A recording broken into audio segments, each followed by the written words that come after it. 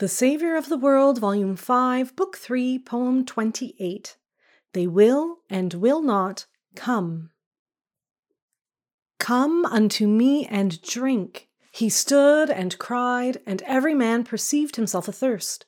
Each saw, as in a vision, places green, with sheltering trees fed by the well of life, fair fruits and shade and coolness in the heat, as child makes sudden leap to reach his joy, held fast in nurse's arm, so each man's soul sprang up within him, buoyant towards that well of living waters he beheld in Christ.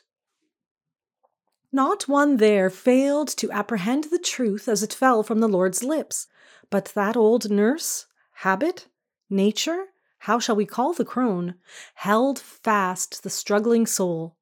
Nay, honey, still, with all thy leaping, canst thou catch the moon? Men travelling in the waste know well enough this trick of the desert, to show watered spot which holds a hidden well. You come, there's not. So wished ye, child, no water is for you, but here be pretty baubles. Come unto me.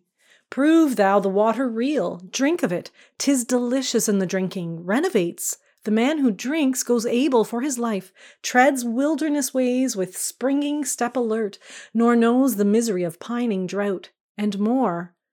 I show a mystery to you. That man who drinks shall be himself a well. Out from him shall the living waters flow, yea, copious rivers, whereat many drink. Come then and drink. If not for thine own thirst, wouldst quicken desert places, faint souls lift? Lovest thou not thy brethren?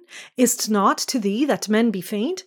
Come, drink, and thou shalt save, shalt carry cooling waters where thou goest.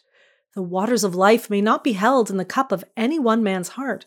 They overflow, gather, and spread, and reach the furthest shore where thirsting wretches cower. This spake the Lord of the approaching day when, all things done, finished on Calvary, the ascended Lord should pour the Spirit forth, full stream of life, for the quickening of the nations.